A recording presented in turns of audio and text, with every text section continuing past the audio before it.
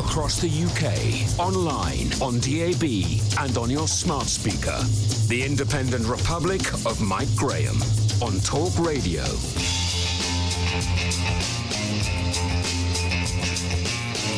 Good morning and welcome to the Independent Republic of Mike Graham right here on Talk Radio. And may I say, a very happy 5th birthday to us. That is us at Talk Radio. I haven't been here for the whole 5 years. Julie Hartley-Brewer has. It's been quite a remarkable roller coaster ride. We'll talk a bit about that coming up a bit later on. But let's talk first about the weekend, because it was quite a weekend, was it not? The new Britain forged its way towards yet more division and dilution as the streets were filled with protesters, both peaceful and violent, in different measure. On Saturday, families with young children marched in London against lockdown measures that are preventing people from living normal lives and making a living. Thousands upon thousands of demonstrators walked around in central London, unencumbered by the police to a large extent, who mostly looked a bit bewildered and confused about how to react because, of course, of what had happened the previous weekend on Clapham Common. In the end, there were a few arrests and some minor scuffles, but nothing really went too badly wrong. And I'm not suggesting for a minute that absolutely everyone at the lockdown protest was well behaved, because they probably weren't. But meanwhile, in Bristol last night, there was a full-scale anarchy as mobs of anti-government and anti-police provocateurs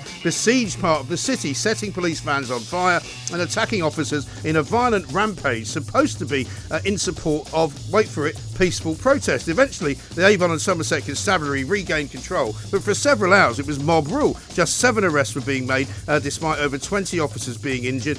Some of the people who were taking part in the demonstration were spray painting the police station, trying to smash the windows of the police station. One guy on a skateboard was doing skateboard tricks on his skateboard as a police van was on fire behind him. And of course, there are many now saying that it's the logical result of last year's events, where a statue was pulled down and thrown into the harbour while police officers stood by and watched.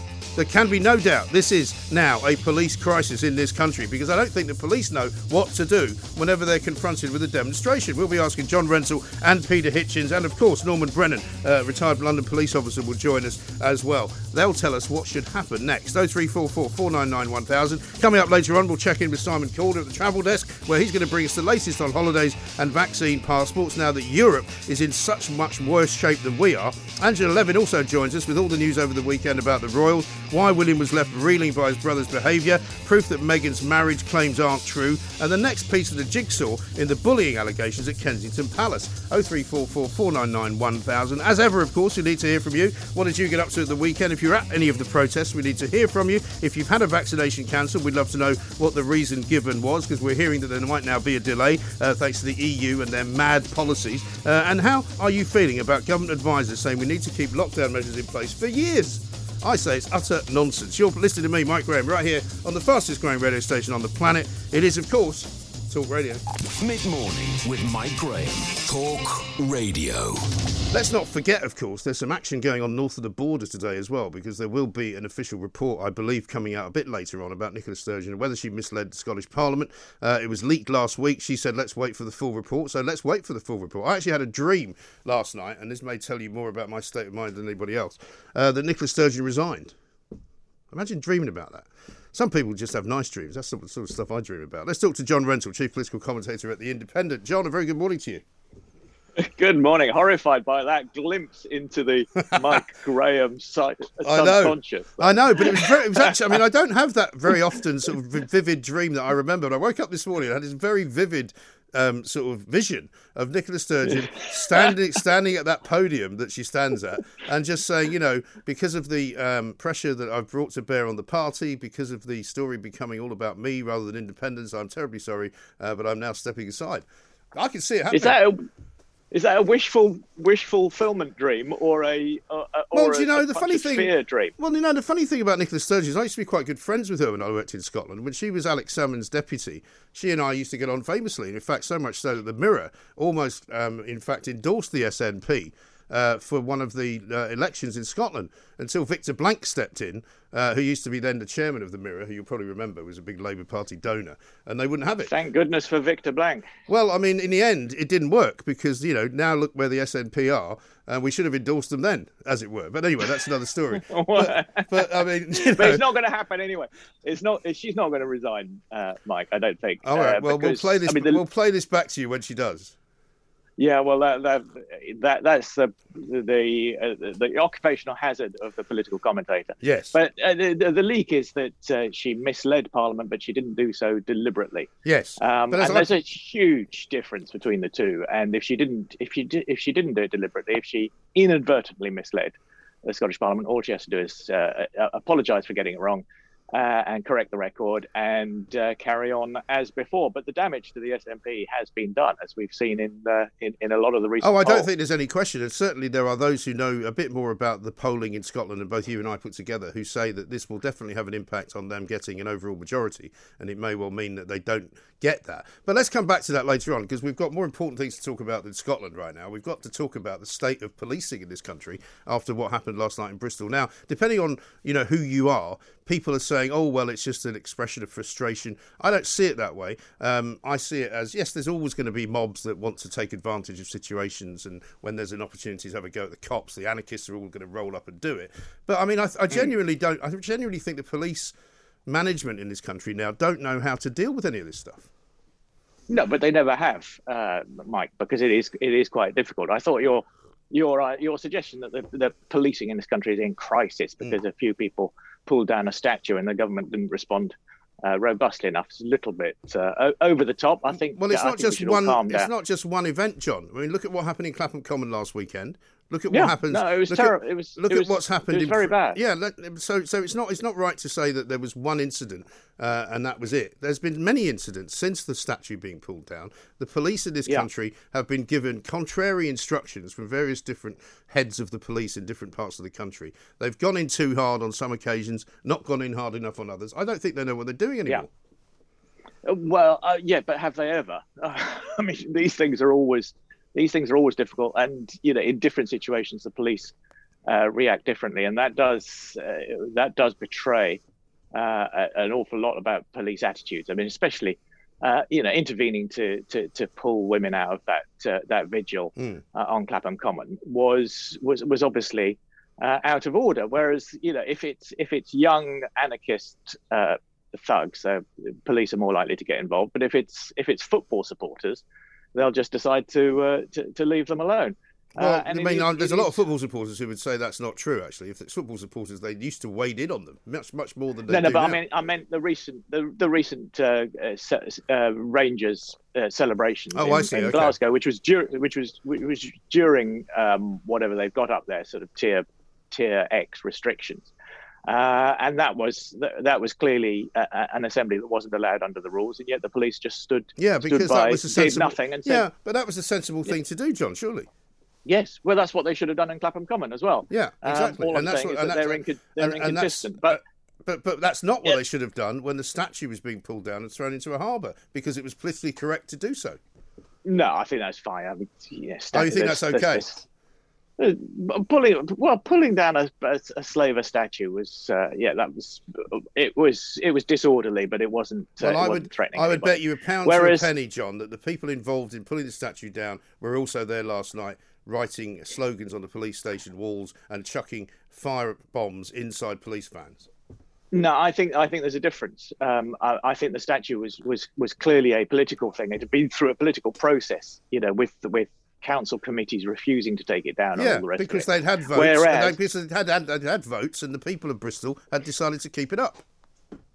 Well, I don't think they had. They had. Some of the councils had, but I think that is a very different situation from what we saw in Bristol last night, which was just straightforward anarchist thugs out for a fight with the police, and the police. And now they know the police ought to be better at dealing with those sort of things, because that's been going on since time immemorial. Yes, of course. But this is my point. The reason why last night's happened was because they were wound up by people like Momentum that they should all have this. Let's all demonstrate because we need to have the right to peacefully demonstrate. And then they decided to set fire to some police vans. I mean, they're clearly idiots apart from anything else. But that is always the danger, isn't it? Because that was a peaceful demonstration against a bill which I think is very badly drafted and will have to be redrafted. But according to a you, legitimate John, demonstration. But according to you, John, it's an illegal demonstration in the same way the Rangers one was. Yeah, but I mean, I think in the Rangers one, the police should have stood aside. Well, they did. Yes, I thought that was fine, Right. and that's what they should have done So- in Clapham. so but that's are you not saying- what, not so- what they. So are you? And that's what they should have done for a peaceful demonstration against the bill. But as soon as it turned violent, as soon as the anarchists got in there and started causing a ruckus, then obviously that's a different situation. Yeah, The police ought to respond. But you don't have to be Nostradamus to work out that if you've got a hashtag kill the bill, or you've got momentum saying kill the bill, when you've got Labour MPs shouting through loudspeakers, take to the streets when there's a pandemic on, right, encouraging people to be lawless, then it's not going to end up like that. Well, that is true. Kill the bill is not the greatest slogan, put it that way. Because I mean, you can imagine, nudge, nudge, wink, wink. Because you know what it means as well. It means killing police. I mean, it's pathetic. Ho, ho. Ho, funny, ho. very funny joke. I know. Yeah. No, I thought that was terrible, and obviously not my style of thing at all. But I think a peaceful demonstration, even with tasteless slogans, is permissible, and the police ought to have allowed it. Yes, and indeed they did. I think in the afternoon it was fine. Yeah, and it seems by and large that the big anti-lockdown demo on Saturday in London went reasonably well, because the police again were relatively sensible. And I think that's my reason for saying it's a crisis, is because I don't think there is one policy which the police are following. I don't think Cressida Dick's instructions to her police are the same as the Avon and Somerset Chief Constable's advice to his police, and I think that somebody needs to get to grips with that. Sure. I mean, I think the real mistake was the heavy-handed policing of the Clapham Common Vigil. I think that was where the police made a mistake and where they got it wrong. Yeah. And I'm very surprised to see Conservative politicians, defending that aggressive. Well, do you know what? I mean, unnecessary. But as ever, John, there are two sides to every story. And there's no doubt that there was a large body of the hall in Clapham Common at some point in the evening. I'm not sure whether it was 7 o'clock or 7:30, who were chanting "F the police." People were holding up banners that said ACAB, and we all know what that means without having to spell it out. So there was also an element of people at that protest who were anti-police, and that's the problem with protests. There was, but it was. I don't think it wasn't quite. It wasn't the same as what happened in Bristol, which was, you're getting hooligans with skateboards smashing windows and setting fire to police vans. I mean, that was not what was going on in Clapham Common. No, on Clapham Common there was a bit of offensive and insulting behaviour, which I thoroughly applaud in a free society. Yes, well, I don't actually applaud insulting behaviour in the way that I saw it being manufactured at that particular demo, where women screaming into the faces of police officers, at full volume. There's no need for that. That's not a peaceful protest, and it's not a vigil. However, the look of a woman being held with her hands behind her back, face down on the ground, is a very bad look, as I said last week. But let's talk a bit about some of the other big stories this week as well, because we've got the biggest story really of the week is surely going to be the lockdown vote, which takes place later on in the week, where the MPs of this country are going to have to decide whether they're going to side with some of the people who would like to see the lockdown easing, or whether they're going to impose more of these restrictive measures, or the ability for the government to do so, until October. I think that is going to be a big vote, and there will be, I think, conversations going on right now between the government and Conservative anti-lockdown MPs about the terms of the renewal of the powers, and I think there'll be some changes made, because I think the coronavirus legislation is draconian and mostly unnecessary. And the idea that you've got to continue it because the furlough scheme for some reason has been legislated for through the coronavirus legislation does not mean you have to have all the other infringements on civil liberties in there. And I think I suspect Boris Johnson does not want a large Conservative rebellion, even though you can afford one, because obviously Labour will presumably support any infringement on civil liberties in the name of controlling the pandemic. Boris Johnson will want to keep the Tory party as united as possible, and I think there will be some kind of compromise before Thursday. Yes, and obviously with us now being in an election period, we have to be slightly careful about what we say about the upcoming election. But there is an upcoming election, and surely Boris will want to do something which might benefit his party in that election. Yeah, but I mean, appeasing the anti-lockdown crowd is not actually necessarily very popular with the voters. So we've had this discussion many times. I know that the people in this country are still very fearful of the virus, and they'd rather stay locked down until the middle of next decade. But John, even you in your whited sepulchre there would surely agree that the attitudes in January are very different to the attitudes now. And as we move through the vaccination process, and as we come to a point where there's less and less virus around, that fear will dissipate, won't it? Well, I hope so, but public opinion has lagged rather behind, in my view. I mean, I think attitudes ought to be changing more quickly, and I'm looking forward to them doing so. But I mean, I do think that once we've got to the 15th of April, which is the target date for protecting all of the vulnerable sections of the population with vaccinations, then we'll hit that target early. So by the 15th of April, those people will be protected. And I think attitudes should start to change then, if not before. Yes. And let's talk a little bit about Sir Keir Starmer, because once again, he's got a bit of a problem on his hands in dealing with one of the by-elections that's taking place. There's calls for within his own party to deselect the candidate. He still has yet this morning on his Twitter to make any comment whatsoever about what happened in Bristol, which people are beginning to wonder, does he have no opinion about that at all? Well, I was just, before I came on, Mike, I was trying to catch up with what he said on a different Yes, I know, yeah. We channel. love it when he goes on there, because everybody turns it off and comes over to us. So I assume he has by now condemned what happened in Bristol. I mean, Nick Thomas-Symonds, the Shadow Home Secretary, was very fast out of the blocks last night, condemning it. I don't think Keir Starmer will have any trouble putting as much distance as he can between the Labour Party and that kind of thuggery. And in fact, it's very useful, I think, to Keir Starmer, because it allows the sort of Corbynite sort of fundamentalist wing of the Labour Party to detach themselves. I mean, to put themselves in the wrong by defending that kind of hooliganism. And possibly enable Keir Starmer to expel more of them from the Labour Party, and that'll be what I call a Labour gain. Well, it will be first one for a while, and maybe for a while beyond that as well. But let's also talk finally, John, about the European situation, because obviously I watch with increasing incredulity as they kind of career from one disaster to another. Every single time anyone from the EU opens their mouth, they seem to make it worse. I mean, it's extraordinary. It's extraordinary. Isn't it? No, absolutely. And the only explanation, really, is that it's sort of psychological displacement activity, because they can't stand Brexit, and they can't stand the British having made it such a success of the vaccination program. And of course, they deny till they're blue in the face that there's any connection between the two. But I mean, there's no question that Brexit made it easier for us to go our own way on the vaccination, and that they find absolutely unbearable. And understandably, I mean, if we were in their position, we'd absolutely hate it if the EU had put its own interests first and beaten us to it. Yeah. But that's that's human psychology. I mean, it is starting to get very, very serious with this threat of export bans and so on. I mean, all this stuff about the EU being a rules-based organisation, and now they're talking about tearing up contracts that have been signed just because they want the vaccine. Yes. I mean, which has already been sold to us. Almost as if people's safety isn't really the main point of all of this. It's actually much more important to make a political point.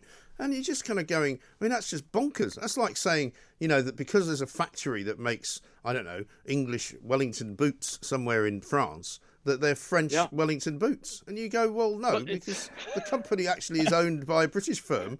What are you talking about?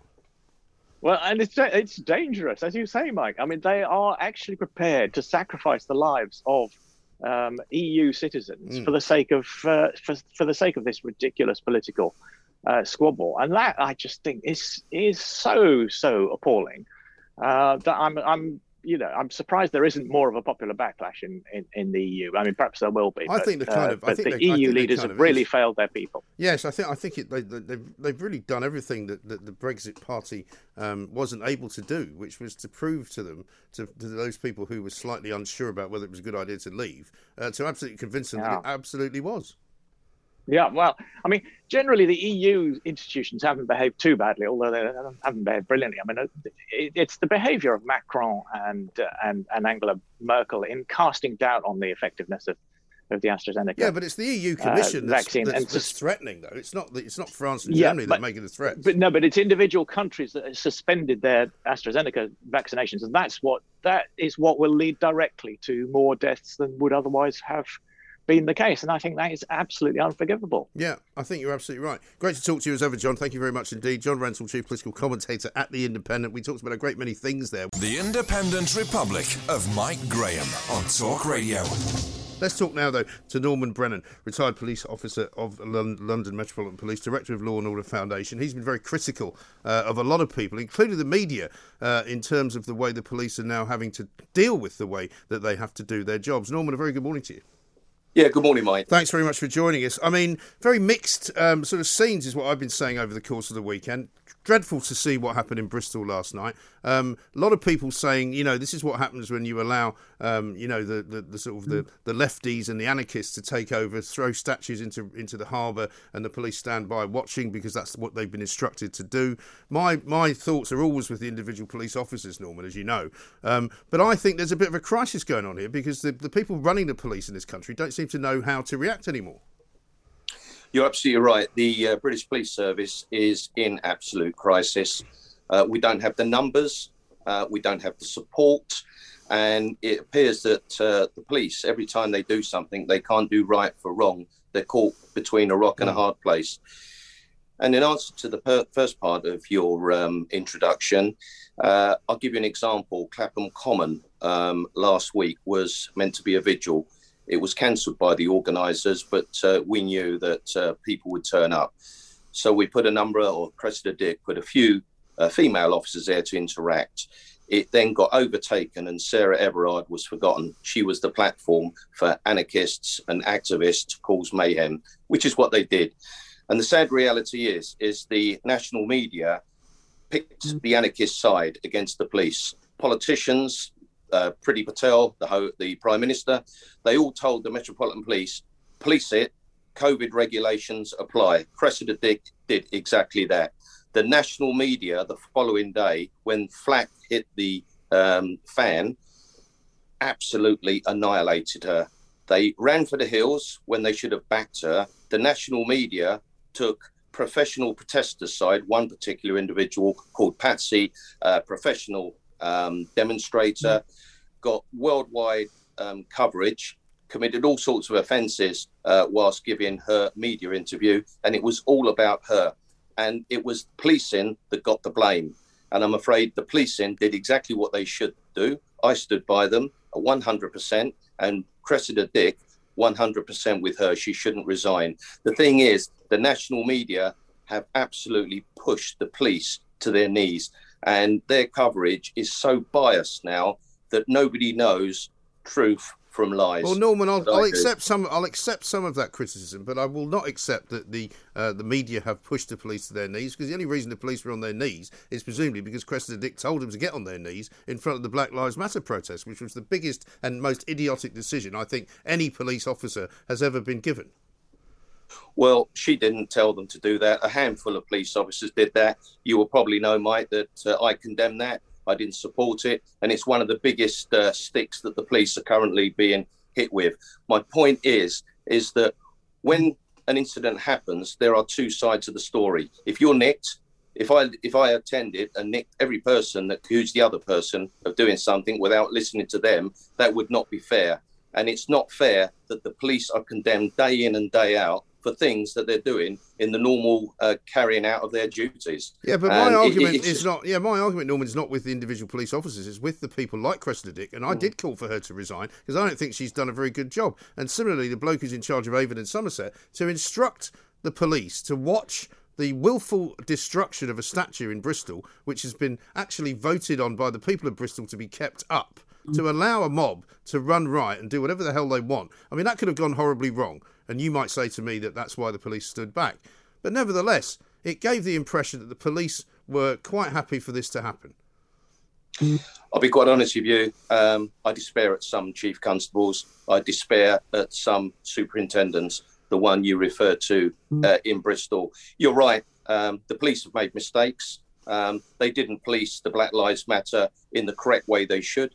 The police are accused of two-tier policing. The reason why the Met didn't go tough on Black Lives Matter, it was after George Floyd death, and the Commissioner and Chief Constables knew that there was likely to be wide-scale rioting throughout Britain. Fortunately, there wasn't at that time, but the backlash has been absolutely huge. Last night at Bristol, police officers, not many numbers, but enough to sort of deal with what they thought they needed to deal with. Suddenly, the crowd swelled to 600 or 700, probably more than that, but this was the troublesome group. And they trashed the police station. 20 police officers were injured, 2 seriously. 12 vehicles were damaged, some of them damaged forever because they were torched, and the police could not cope. They had to call for reinforcements from outside counties. Now, what I would say is this, Mike, that was one police station, one incident. If this is an incendiary, which, again, someone I've missed out at the moment, last week the Labour Party gave very, very vocal incendiary speeches. Yes. And I believe they too also stirred it up. If it was 10 police stations, we would never cope. What happens if it was 50 police stations? And I think that is likely. There are groups of people out there in Britain today that are angry, they're activists, they're interested in their rights. Sadly, many of them don't know the responsibilities. We do not have the numbers to police the streets of Britain. We can barely cope. We're coming out of COVID, and it's like the perfect storm. Well, the perfect storm has come. I've spoken to you about it, Mike, and many other people. This is the tsunami. And I'm afraid, unless the government and policing can get a grip on what's going on, by the end of this year, and I hope I'm wrong, I believe that there will be all-out anarchy on the streets of Britain. And when I say that the media push the police, what it basically is that I see these officers, I meet them, I drink with them, I know what policing is all about. And when you deal with a demonstration or when you deal with an incident and you've got a camera shoved so far up your face, you can see the hairs of your nostril, that is not how we can police. And when the media then give a complete one-sided biased coverage, every TV channel, there is never any. Yeah, hang on, Norman. Well, let's face it. The police, they need to get smarter as well as perhaps get more enforcement techniques. Because when you're confronted with someone like the woman that you're describing at Clapham Common with the red hair, Patsy, you know, if you know that that's what she's doing, and I saw the videos of her shouting in the face of a police officer, and I could see that she was deliberately provoking them, and she wanted to be thrown to the ground.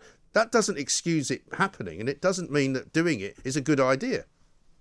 Well, the thing is, what do? You're caught between the devil and a hard place. Police are there to police. Surely they've got other ways of removing people than chucking them on the ground and putting their hands behind their back. Well, when somebody's struggling, when somebody doesn't want to be arrested, they're being offensive and abusive, and there are hundreds around there. At the end of the day, when you make an arrest, you have to carry out that arrest. And I've dealt with hundreds of arrests where we've ended up on the ground. In fact, many violent arrests when people are obstructive and offensive and struggling and are violent end up on the ground. When it's photographed, it never looks lovely. Right. But the thing is the police have got a job to do. No, I accept all that, Norman, and I take your point, but all I'm saying is they need to get cleverer. If they're going to blame the media for the way that they are portrayed, they're going to have to portray themselves, maybe, slightly differently. Norman, I appreciate your time. Thank you, as ever. Norman Brennan, retired London police officer, director of Law and Order Foundation. Norman and I agree on a great many things. There's no question that there are ghastly, horrible groups and individuals out there who would like to defund the police, who would like to have a go at the police, who would like to set fire to every police station in the land. Nobody in this country wants that. No right-thinking citizen wants the police to be coming under attack. Simply not the case. But the police have got to get cleverer at dealing with these professional agents provocateurs, haven't they?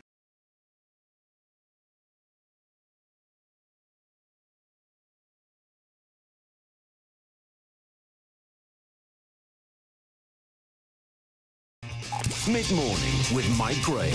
Talk Radio. Now it's time to say a very good morning to Mr. Peter Hitchens. Peter, how are you?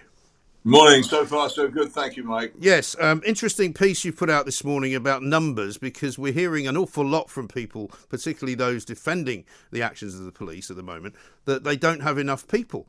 You would suggest that that's not true? Well, some years ago, when I wrote a book on the whole police and criminal justice crisis called The Abolition of Liberty, I went down to what was then the National Archives, a place where you could actually look at the physical books. And I found, looking back, that if you check the numbers of police and measured them against the population at the time, that in fact there'd never been so many as there were in the early years of the century. In fact, they peaked at about 144,000. This is England and Wales in 2009. They then fell a bit. They're now climbing again. I think there's something, if you put in the British Transport Police, something around about 135,000 now in England and Wales. So that's quite a few more than for instance, you had in 1951 when there were 63,000. And you could go on. I mean, the numbers with which they used to manage to patrol the streets effectively before the mid-60s were much, much lower than they have now. The other thing you have to remember is the police have been relieved of quite a lot of duties. They no longer have to secure commercial premises. They don't do parking. They practically, as far as I can see, abandoned doing traffic patrols. They also used to do what the Crown Prosecution Service does now. They were in charge of prosecutions in magistrates' courts, and they don't do that either. And they've also been supplemented with tens of thousands of white-collar back office staff who they never had before the 1960s. So it's always seemed to me that the complaint of not having enough people to patrol the streets preventively has been empty. Yeah. What it is a complete change in what the police actually themselves want to do, and they don't really want to be slogging along a wet street on their own, preventing crime. They prefer the current method of waiting for crime to happen and then reacting to it. Well, think about that for a moment. It's sad but true that if you are attacked, robbed, or anything horrible happens to you, a police officer can't actually do much for you unless she's good or she is good at first aid. The thing has already happened, and the spilt milk can't actually be put back in the bottle. The really crucial purpose of the police is to prevent these horrible things happening in the first place. And people will say, well, it's all petty crime you're talking about, to which I reply, to most people, petty crime is what they're likely to experience. It may be petty in statistical terms and petty to a lofty journalist sitting somewhere miles from trouble. But if you live on a rough estate and somebody is smashing your windows or making your life intolerable with noise and intimidation, that's petty crime to them, but it's not petty to you. It can ruin your life. It can drive people into serious mental illness and perhaps to suicide. So these are the things which the police no longer prevent or do, and I think that that's what they were set up to do. They should return to doing them, and they then have much better relations with the public, as they used to do. And the current extremely chilly relations between the police and the public would come to an end, and we would return to being their friends, and they would return to being our friends, instead of referring to us, as they often do these days, contemptuously as civilians, as if they were some kind of elite corps, and we were just...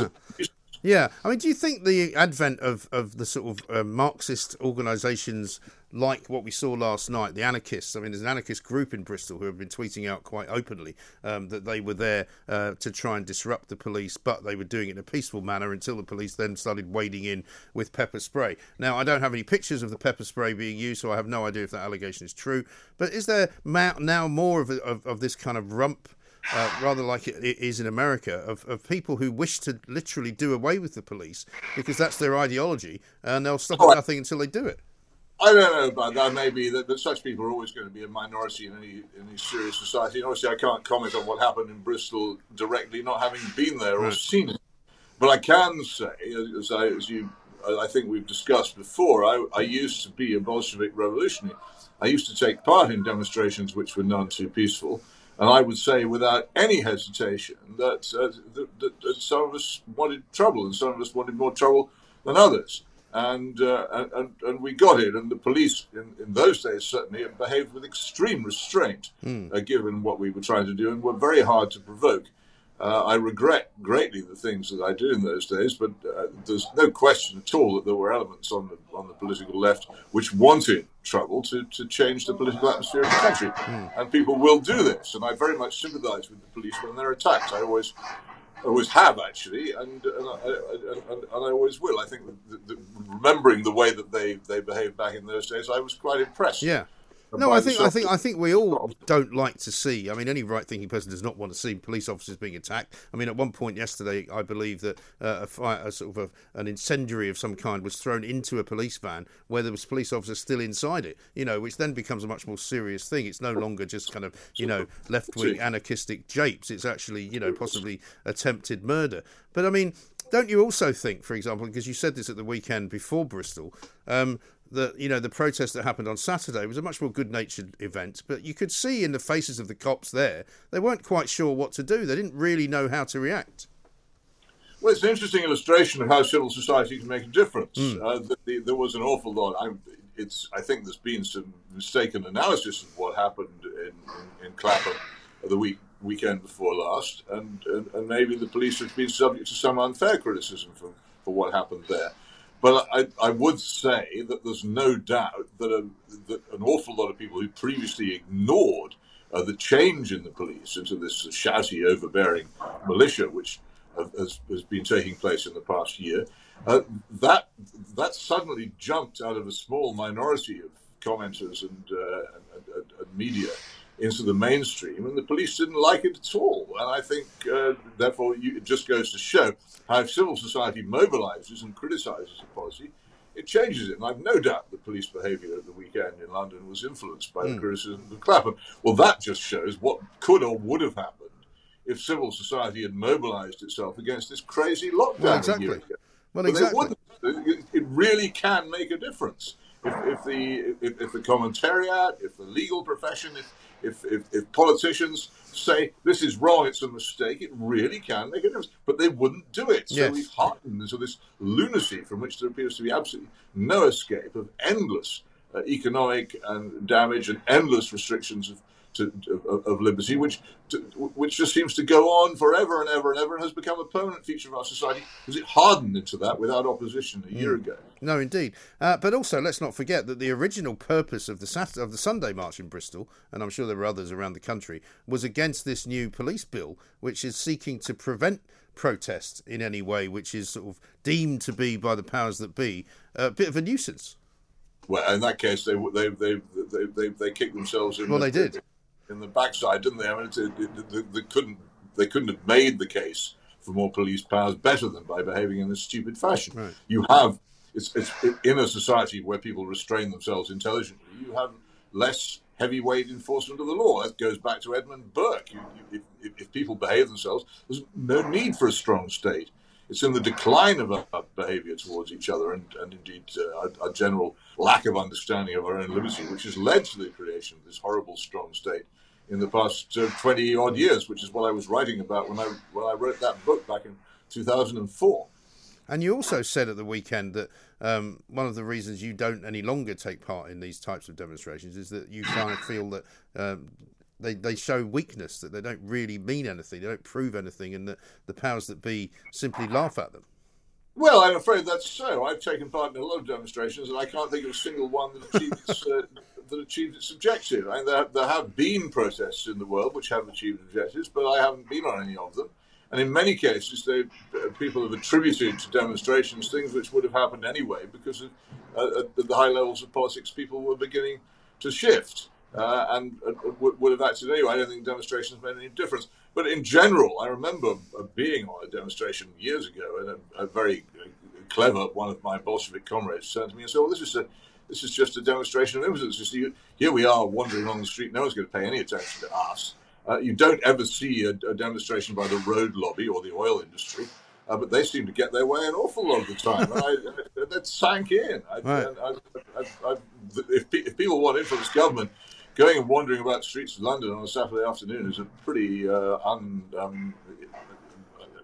pretty ineffective way of doing it. Well, I just don't have to explain why I don't really take part in these things anymore. No.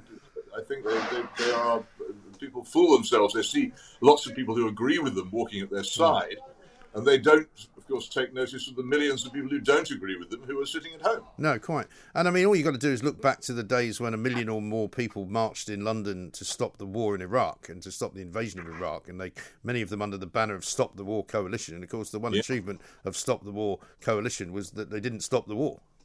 Alas, no, and it remains the case. There's a huge failure again in my trade, as there has been on Syria and Libya too. A huge failure in my trade, a huge failure in the political class, a huge failure in the civil service. I mean, I still say that the Iraq disaster will not have been acknowledged by the British government until Elizabeth Wilmshurst, the only civil servant who actually resigned in protest against it, gets a very, very high-level decoration. I would say a Knight Grand Cross of the Order of the Bath would be the minimum for having done that courageous and solitary thing. But most people just let it happen, just as they've let this current disaster happen, and therefore demonstrations don't change this. No, but I mean, how do they go forward? Because we just had Norman Brennan on, who you probably know is a spokesperson for the Law and Order Foundation, a former police officer. He fears that we're going to see more of this. We're going to see more kind of insurrection, if you like, of people having a go, just because we know there are lots of people who like doing it. I mean, loads of people in Bristol, no doubt in every inner city of this country, would love to have a little bit of a punch up with the cops of a Saturday night when the summer comes and it's nice weather and they can all be out and about. Well, those people who engage in that kind of folly should understand that if they really seriously believe in the liberty they claim to be pursuing, that they're doing the opposite of what they intend, that they will produce support for the police and indeed for stern measures against them, even from people like me who believe strongly in human liberty. It is stupid, beyond belief, if you believe in liberty to engage in this kind of activity, and anybody with any sense should discourage it, and nobody with any sense should take part in it. Mm. Let's talk about something else you wrote about this weekend, and that is the power of the flag, because a lot of debate took place last week, not least here at Talk Radio, about the two BBC presenters who made fun of Robert Jenrick's flag and were roundly criticised for it. I criticised them for it, not because I'm a great believer in waving Union flags around all the time, but just because I thought, we're paying these guys. We're not paying them to be comedians. We're paying them to be intelligent, intellectual kind of interviewers of politicians, and to be kind of smugly sixth form-like sort of sniggering because you think the flag's a bit small was quite beneath them. Well, two separate issues here. One is the behaviour of the BBC presenters, which is typical of the BBC. They seem to assume a certain attitude towards flags that they thought that they presumably hold and they thought everybody held, and as a result, they appeared to a lot of people to be sniggering at the flag itself. Yeah. The other issue is whether Mr. Jenrick ought to be displaying a large national flag in his spare room, and whether it is correct for government ministers to identify themselves with the flag in a parliamentary democracy with an adversarial parliament. I say not. The government is the government; it's not the nation. The Prime Minister is the head of the government; he's not the head of state. The flag should represent the whole nation. There are many people who don't agree with Mr. Jenrick, who don't think he should be a minister. There are many people who don't agree with Mr. Johnson, who don't think he should be Prime Minister or that his party should be in power. They cannot appropriate the flag of the whole nation to beautify their activities and make out that they're serving the whole nation. They are partisan government, and even when they are doing things which are in the national interest, they should always remember that. That's one of the reasons why we have a monarchy, so that people in government aren't identified with the nation, and therefore it's easier for them to be criticised and easier for them to be removed from office. It seems to me to be very like the Blair government's muscling in on monarchy and its power grab, and it also tries to appropriate the Union Jack. So two completely separate issues here. The BBC presenters sniggering is one thing. But I don't think ministers should sit alongside flags. I don't think they should give press conferences with flags. They aren't the President of the United States, who is the head of state. They are ministers in a partisan government. And the same goes for this ridiculous new press briefing room, which is being constructed. Oh, well, the one built by the Russians. Well, that's where you turn, isn't it, when you want a press briefing Absolutely, yeah. Built. A couple of secret microphones here and there. Yeah, microphones, they got that. But I mean, amazing, they actually. in my flat in Moscow for a start. They even put them in my car. Actually, on the subject of that, what have you made of the latest kind of joshing, for want of a better phrase, between Joe Biden and Vladimir Putin? Biden puts out this rather bizarre claim, not bizarre claim, but I mean unusual claim, shall we say, for President of the United States of America, that Putin is a killer. Putin then sort of says to him that he hopes his health remains good and that they should have a debate about it. It's all very strange, isn't it?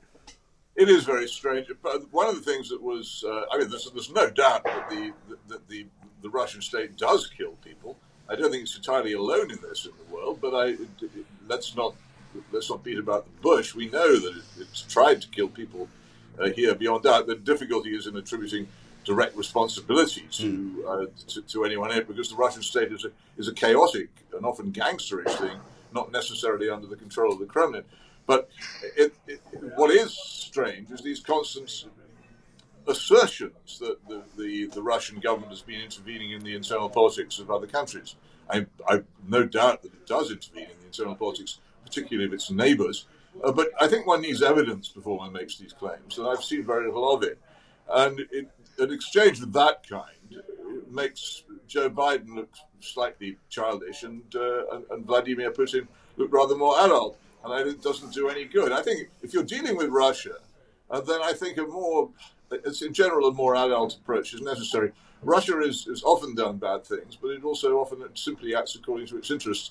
And if we push it around in the way that we have been in the past, we create unnecessary trouble.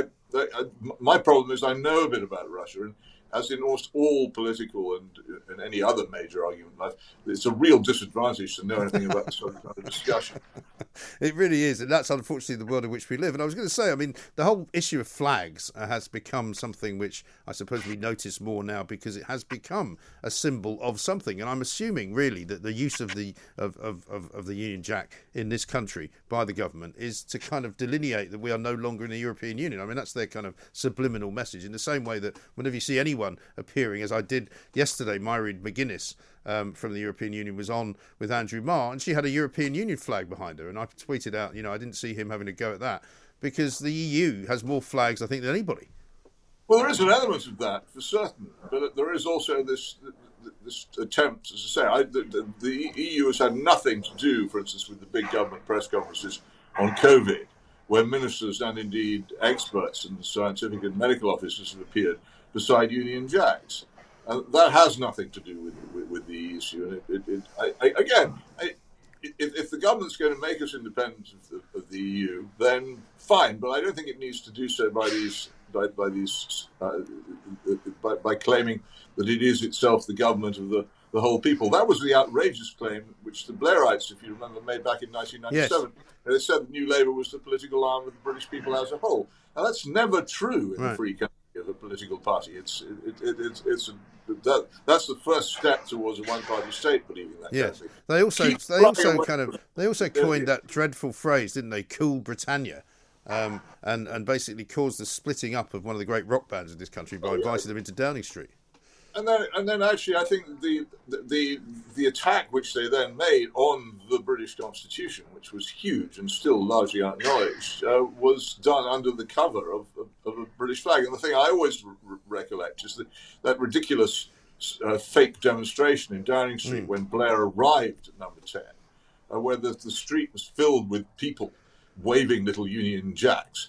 Well, the truth is that, of course, you can't even get into Downing Street as a normal human being. They'd been bussed in. They were Labour Party workers, most of whom hated the Union Jack as much as they hated any flag. I never found all that much active patriotism in the Labour Party of those days, or quite frankly since. So, and yet it's this event, having been filmed, is still shown over and over again without anybody pointing out that it is as fake a demonstration as anything that any dictatorship has ever mounted. People shouldn't be allowed to fake patriotism. If they're patriots, then they should show it by their actions, not pretend it by waving flags and that. I think you're absolutely right. Peter, well said. Thank you very much indeed. Peter Hitchens from the Mail on Sunday there, talking to us again, once more, with great relish and a good deal of sympathy and a great deal of intelligence as well. The Independent Republic of Mike Graham on Talk Radio. Let's go to the phone. Steve is in Birmingham. Hi, Steve. Hello, Mike. How are you? I'm good, mate. How are you doing? What do you want to say? Yeah, hello, Mike. I listened with interest to your discussion with Norman Brennan. Yes. And I must pull you up and totally disagree with you on one point. Go on then. Which was when you said to him, why is it necessary to throw someone to the ground and put the handcuffs behind the back as though, this was the worst thing that ever could happen. I was a police officer for 25 years, and believe me, Mike, I would love you to get a hard helmet on, get a stab-proof vest, and go out with the police and try and assist them to arrest someone who does not want to be arrested. They don't just put the hands out, Mike, and go, yes, officer, arrest. Yeah, all right. Well, let me ask you a question, Steve. When you're confronted by a woman, right, smallish woman with red hair, long red hair, shouting at you, why are you arresting her anyway? I don't know. I wasn't there. That's what I mean. Well, that's what I mean. I get your point. If it's a burly individual, somebody who's violent, somebody who's a threat to you, I get that. I understand that you have to do those kinds of things. I think in this instance, however, it was unwise. Well, it may have been unwise, but you wasn't there. I wasn't there. The officers just were there, had enough evidence to arrest her. No, they didn't have any because she wasn't. She was being a nuisance and she was not committing a crime, and so there was no need to arrest her. How do you know that? Because she doesn't appear to have been charged with any crime, so therefore she didn't commit one. Just because a lot of people are arrested and not charged for various reasons. Yeah, but if you start throwing people... Yeah, but hang on a minute, Steve. If you start hurling people on the ground because they haven't done anything wrong that you think they might have done, I don't think that's the way to proceed, is it? Well, if you let me speak... Of course you can. No, it's not. But how do you know she was hurled to the ground? Let me tell you, Mike, that policemen are just like you and me. Police women are just like you. Let me say that if someone doesn't want to be arrested, a woman of 5 foot tall with red hair and long nails can fight. They can fight. They can struggle. They can scratch. They can bite. They can be abusive. Yeah. Moods get, changed. Listen, I've had girlfriends like that, Steve. You don't have to convince me. Yeah. That's not the point. But the point is that when the police are under such scrutiny as they are at the moment, I think they have to be quite careful about doing that kind of thing, because the problem with that particular episode was that her picture, and I accept that she did this deliberately in order to get her picture on the front page of every paper, her picture was on the front page of every paper, and it was a very bad look for the police, and all it did was made the police look as if they were overbearing and behaving in a way that they didn't need to. And exactly as Norman Brennan says, they're damned if they do, they're damned if they don't. Well, no, because if the police officer in question, and I'm sure you've done this, Steve, and I'm sure you've made this decision, walked away from it, what difference would that have made? Would she have followed the police officer and kept shouting? I think that would have diffused it, frankly. Do you really? Well, yeah. I don't, because she would have carried on shouting and abusing. Well, yeah, but it's not illegal to shout at people, is it? Like you and me, they come to a state, the public order offence. Shouting is not a public order offence, Steve. Well, she was arrested, I understand, for a public order offence. Mm-hmm. Whether she was later charged... She was later released, is my understanding. Well, exactly. She wasn't charged, right. But it doesn't dispute the view that she should have been arrested if she was constantly harassing, shouting and screaming abuse at the police.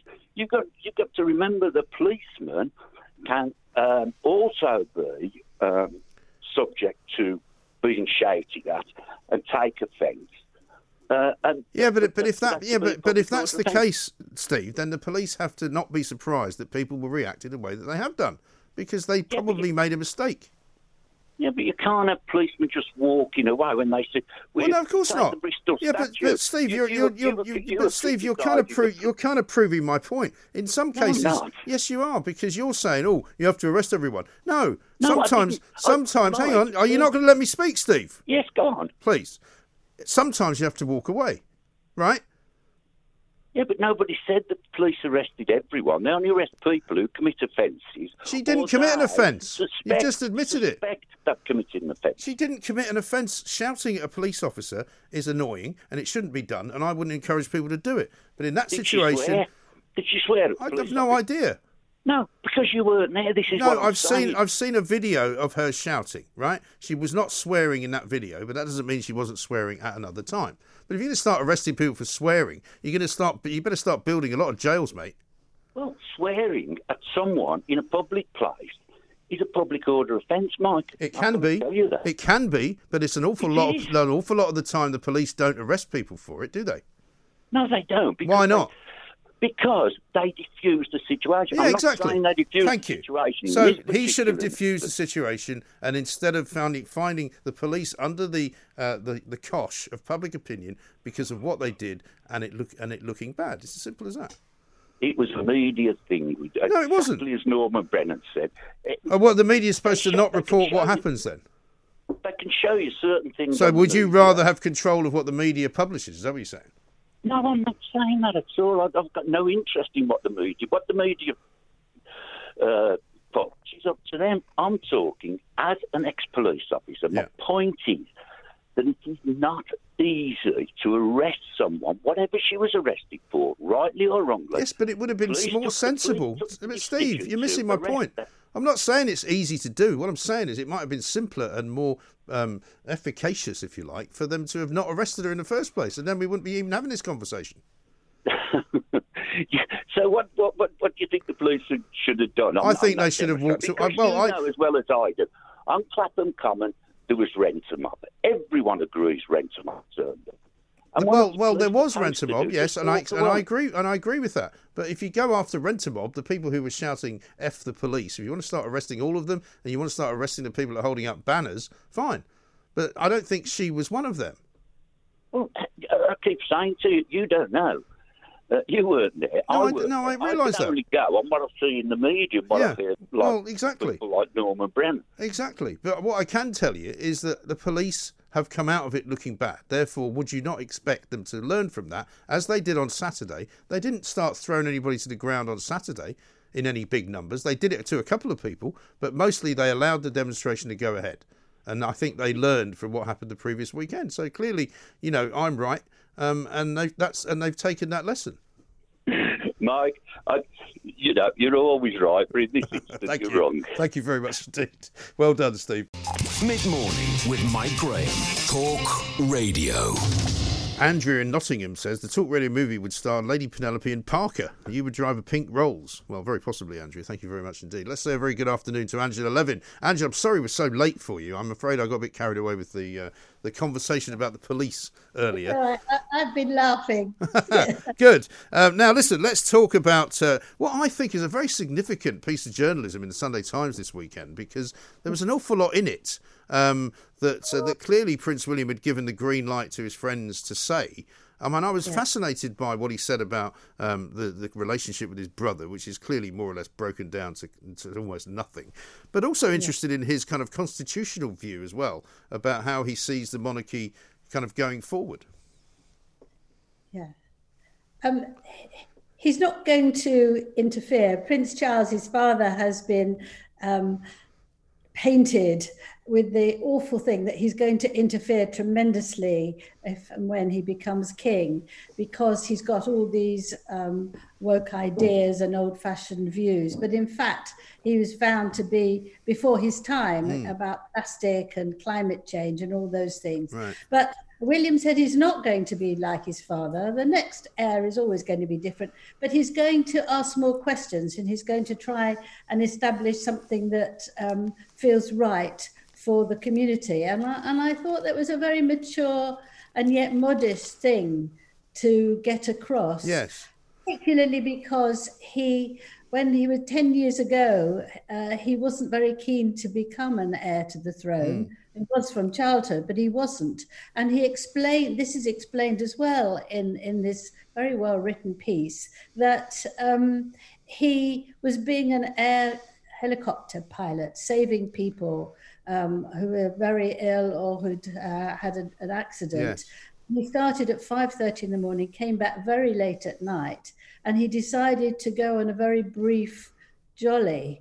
And he was hugely criticised for not being in Westminster Abbey and saying that he's lazy and he doesn't want to be king. But it was just the fact that at that time, he needed a bit of space because of the work he was doing. Sure. I thought it came across really well. I thought he did as well. And also his conversation about how upset he was for the Queen, given the way that Harry was sort of behaving, and the whole business of how you could really see that what they're doing clearly is setting out the difference between William and Harry, and that William also suffered a terrible loss, because let's not forget, he was also Diana's son. He was, Harry wasn't the only one. And he just comes across as just a far more serious, thoughtful, and more kind of less self-indulgent individual, doesn't he?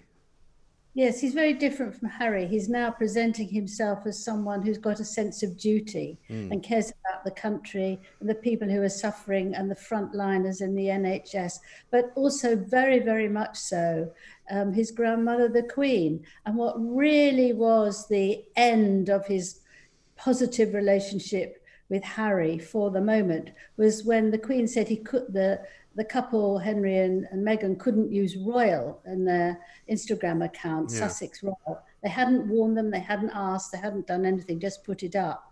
And when they then said a very snide comment in return that Royal means nothing outside of the United Kingdom and you can't stop that.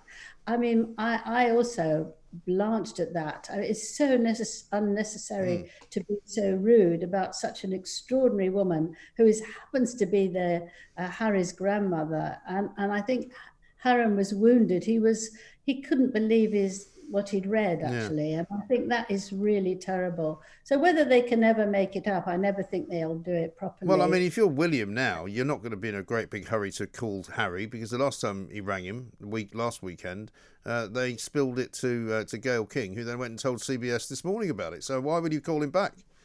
Yes, I mean, that's the thing.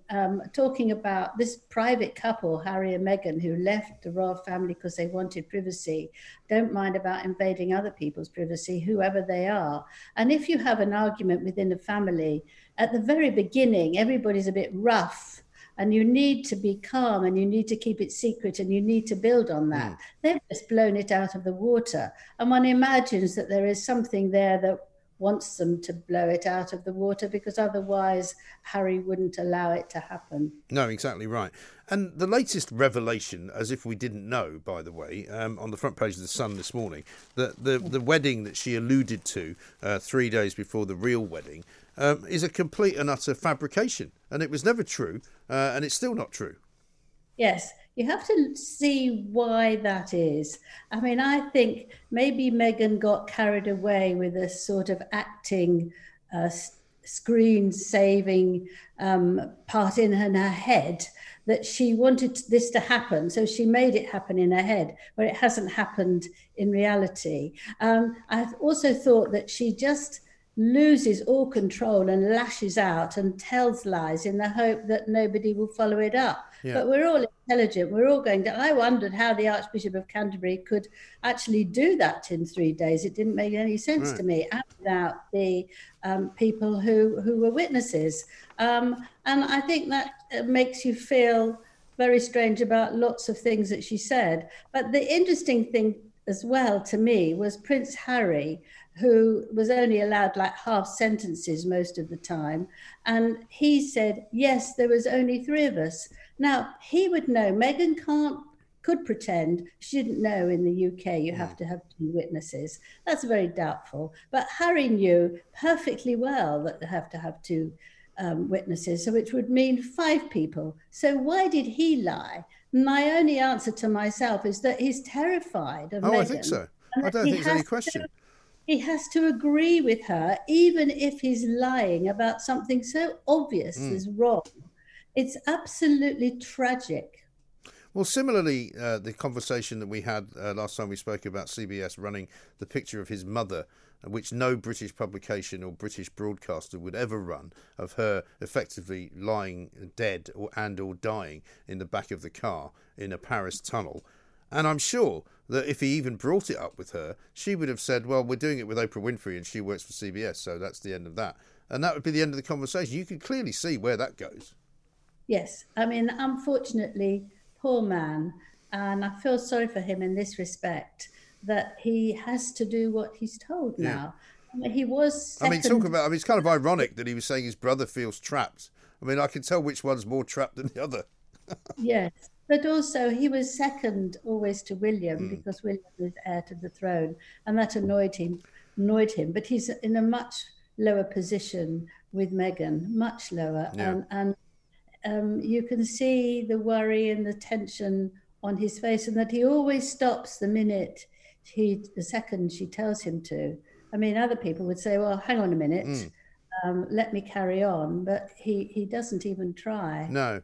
I mean, it's never nice to see a couple where one is somehow controlling the other, whichever way round it is, and it's kind of uncomfortable to watch. And it was very uncomfortable when she basically shut him down a couple of times and sort of did that thing with her hand where she sort of put it on him as if to say, down, Shep, Quiet. you know. I mean, he's like a dog. Yes. I mean, yes. Ziggy, my dog, gets better treated than that. Well, I haven't got a dog, so I don't have to worry about that. But I think that's right. I find it very uncomfortable, especially having spent a lot of time with him where he was lively and charismatic and charming with a mischievous twinkle in his eye, all those things that made him so appealing and so popular. But he's lost his popularity, and that is because he looks terrified, and we are uncomfortable with someone who's quite obviously uncomfortable with themselves and doesn't know what the right thing is to say all the time. Well, that's right. And Sussex Royal, I was talking on Talk Radio on Patrick Christie's show yesterday, it's kind of one of those phrases that sounds like a cheap knockoff sort of gin that they're trying to sell to Americans, you know, Sussex Royal, you know, it'll make you lift your spirits or something, you know, and it's still there. I mean, in the Sunday Times piece, it talks about how there's still stuff on that website. There is still a Sussex Royal website, and they're still calling themselves the Duke and Duchess of Sussex. I mean, surely that should stop, shouldn't it? Well, that's a matter of Parliament, actually, if they'll take those titles away. I do think they should, though. But you are dealing with a very, very tough couple who are surrounded by very, very tough PRs and very, very tough lawyers. And every little detail, as we heard with Meghan complaining that she had to look up on Google how to sing the national anthem, every little thing remains with this team led by Meghan, and they will fight to the death. She has to win. She's got this incredible demand on herself that she's got to win and she's got to be top. That's why she couldn't take it. I mean, as it said in the piece in the Sunday Times, that you can't actually just think of yourself when you're a member of the royal family and when you're doing good work. You have to be devoted to the cause and you have to understand it. Well, Harry understood it perfectly well. Yeah. Meghan says she didn't, and, you know, possibly she didn't or she didn't want to. But Harry does know, and it must, I'm sure, cause him pain in the middle of the night when he wakes up of what have I done, what am I doing? Why am I in the spare room again? You know, yeah. I mean, I think there's quite a lot of that going on as well. But little do I know. But the thing is, in the end, you know, the royal family is now going to move on. The story appears to have kind of disappeared, really, doesn't it, in terms of some of these allegations? There will be a law firm looking into the bullying allegations, supposedly. Where do you think that's going to go? Well, I think there's also a diversity review, and I think there's nothing wrong with doing that. And it'll take a while, it'll cost money, but I think there's no harm in doing that and checking where you are, because the Queen has been there a very long time, and a lot of us have changed our attitudes to people who are, you know, disabled or minorities, and I think that's a good idea. But I suspect that the lawyers will take their role very, very seriously indeed and come out with something which is quite bland, but with a few very strong points. But I don't think you can control the anger that Harry and Meghan have got by saying the lawyer says this. What will happen is their lawyers will then say that, and then the lawyers will say this. So it'll just run on. And I think the royal family absolutely don't want to do that. But I think with a couple like this, surrounded by a very aggressive team, they're going to have a very hard job, which is why we're seeing more of the royals now and the things that they're doing and the care that they're showing and the selflessness that they're showing, because that's a way of fighting in silence, but with dignity. I think so. And dignity's in a bit short supply on the other side of the Atlantic. I see that there were pictures of Harry and Meghan driving the Range Rover, which they have, which is a carbon copy of the ones the royal family have. 170,000 quid's worth of Range Rover, by the way. And he's also been papped on a bicycle. And as a friend of mine just said, you know, imagine going to California and having a picture taken by the paparazzi. I mean, it's probably one of the least private places you could have ever gone. Yes, he wasn't wearing protective hat, actually, which is Oh dear. Legal here. Well, yes, but I mean, It's probably not required in California, because I mean, in California, up until I think relatively recently, you can still ride a motorcycle without a crash helmet. Oh, really? They Okay. love their freedom there. Yes. Well, or somebody said that the paparazzi were told that he was going down a road. I mean, it was a very nicely posed photograph, wasn't it? I mean, you can't tell. That's unfortunate when people do all these things of getting their own photographers and reporters there, how much is manipulated. And it didn't look as this was a photograph caught while he was cycling by. I mean, No, that doesn't happen. I mean, I used to know an awful lot of the paparazzis that worked in California, worked in LA, and they had a great network of informers. They had a great network of people, PRs that would tell them stuff. And I mean, it used to happen here a lot as well. I mean, not so much now because nobody's going anywhere, but there was always a time. I mean, I always used to say, if you're a celebrity and you want to avoid the limelight, don't go to the Ivy, because that's where the snappers are. You know, you can. There's, outside. I mean, there's hundreds of restaurants you could go to where nobody would know you were there. You know. Yes. So Yes. it's all a little bit on the fake side, I fear. It's all the false privacy, isn't it? Yeah. But did you notice that Harry did a small start introduction to a book for children Yes. who'd lost their parents, and he wrote that there's a huge hole inside me once I lost my Yes. mother, but with time, love and comfort does ease it. Well, you don't see that in him at all. I mean, he's still anguishing about his death, which is fair enough. But William has tried to make it positive, so to do things that his mother wanted, but in his own way, and to work hard and to be dignified and to be a good father, because she was a very good mother. She loved her children. And I think you've got that there as well. There is a rumor that the draft was sent back to him because he said, and imagine how you'd feel if you had to walk behind a coffin with millions of people watching. It would have been completely inappropriate. Oh, I think so. I think any parent would have absolutely been against that as much as they possibly could be. But in a way, that sort of illustrates how different the royal family were in those days, because I'm sure that wouldn't happen now. No. Well, Harry said that to me, that, you know, I know it wouldn't happen now. But it was shocking for them to do that to me. And there I feel great sympathy because he's got little clenched hands. Yeah. Listen, I don't think there's anyone in this country, in the world probably, who didn't feel sympathy for Prince Harry for all sorts of reasons. But, you know, he's taking that sympathy and throwing it under a bus, frankly.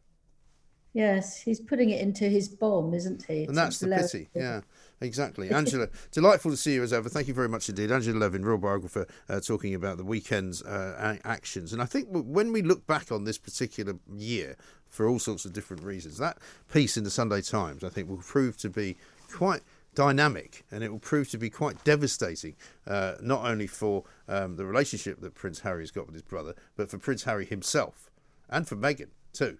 Talk Radio across the UK, online, on DAB and on your smart speaker. The Independent Republic of Mike Graham on Talk Radio.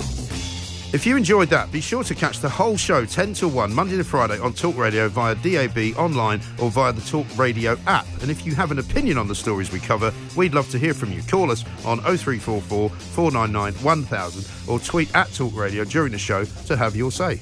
Mid-morning with Mike Graham. Talk Radio.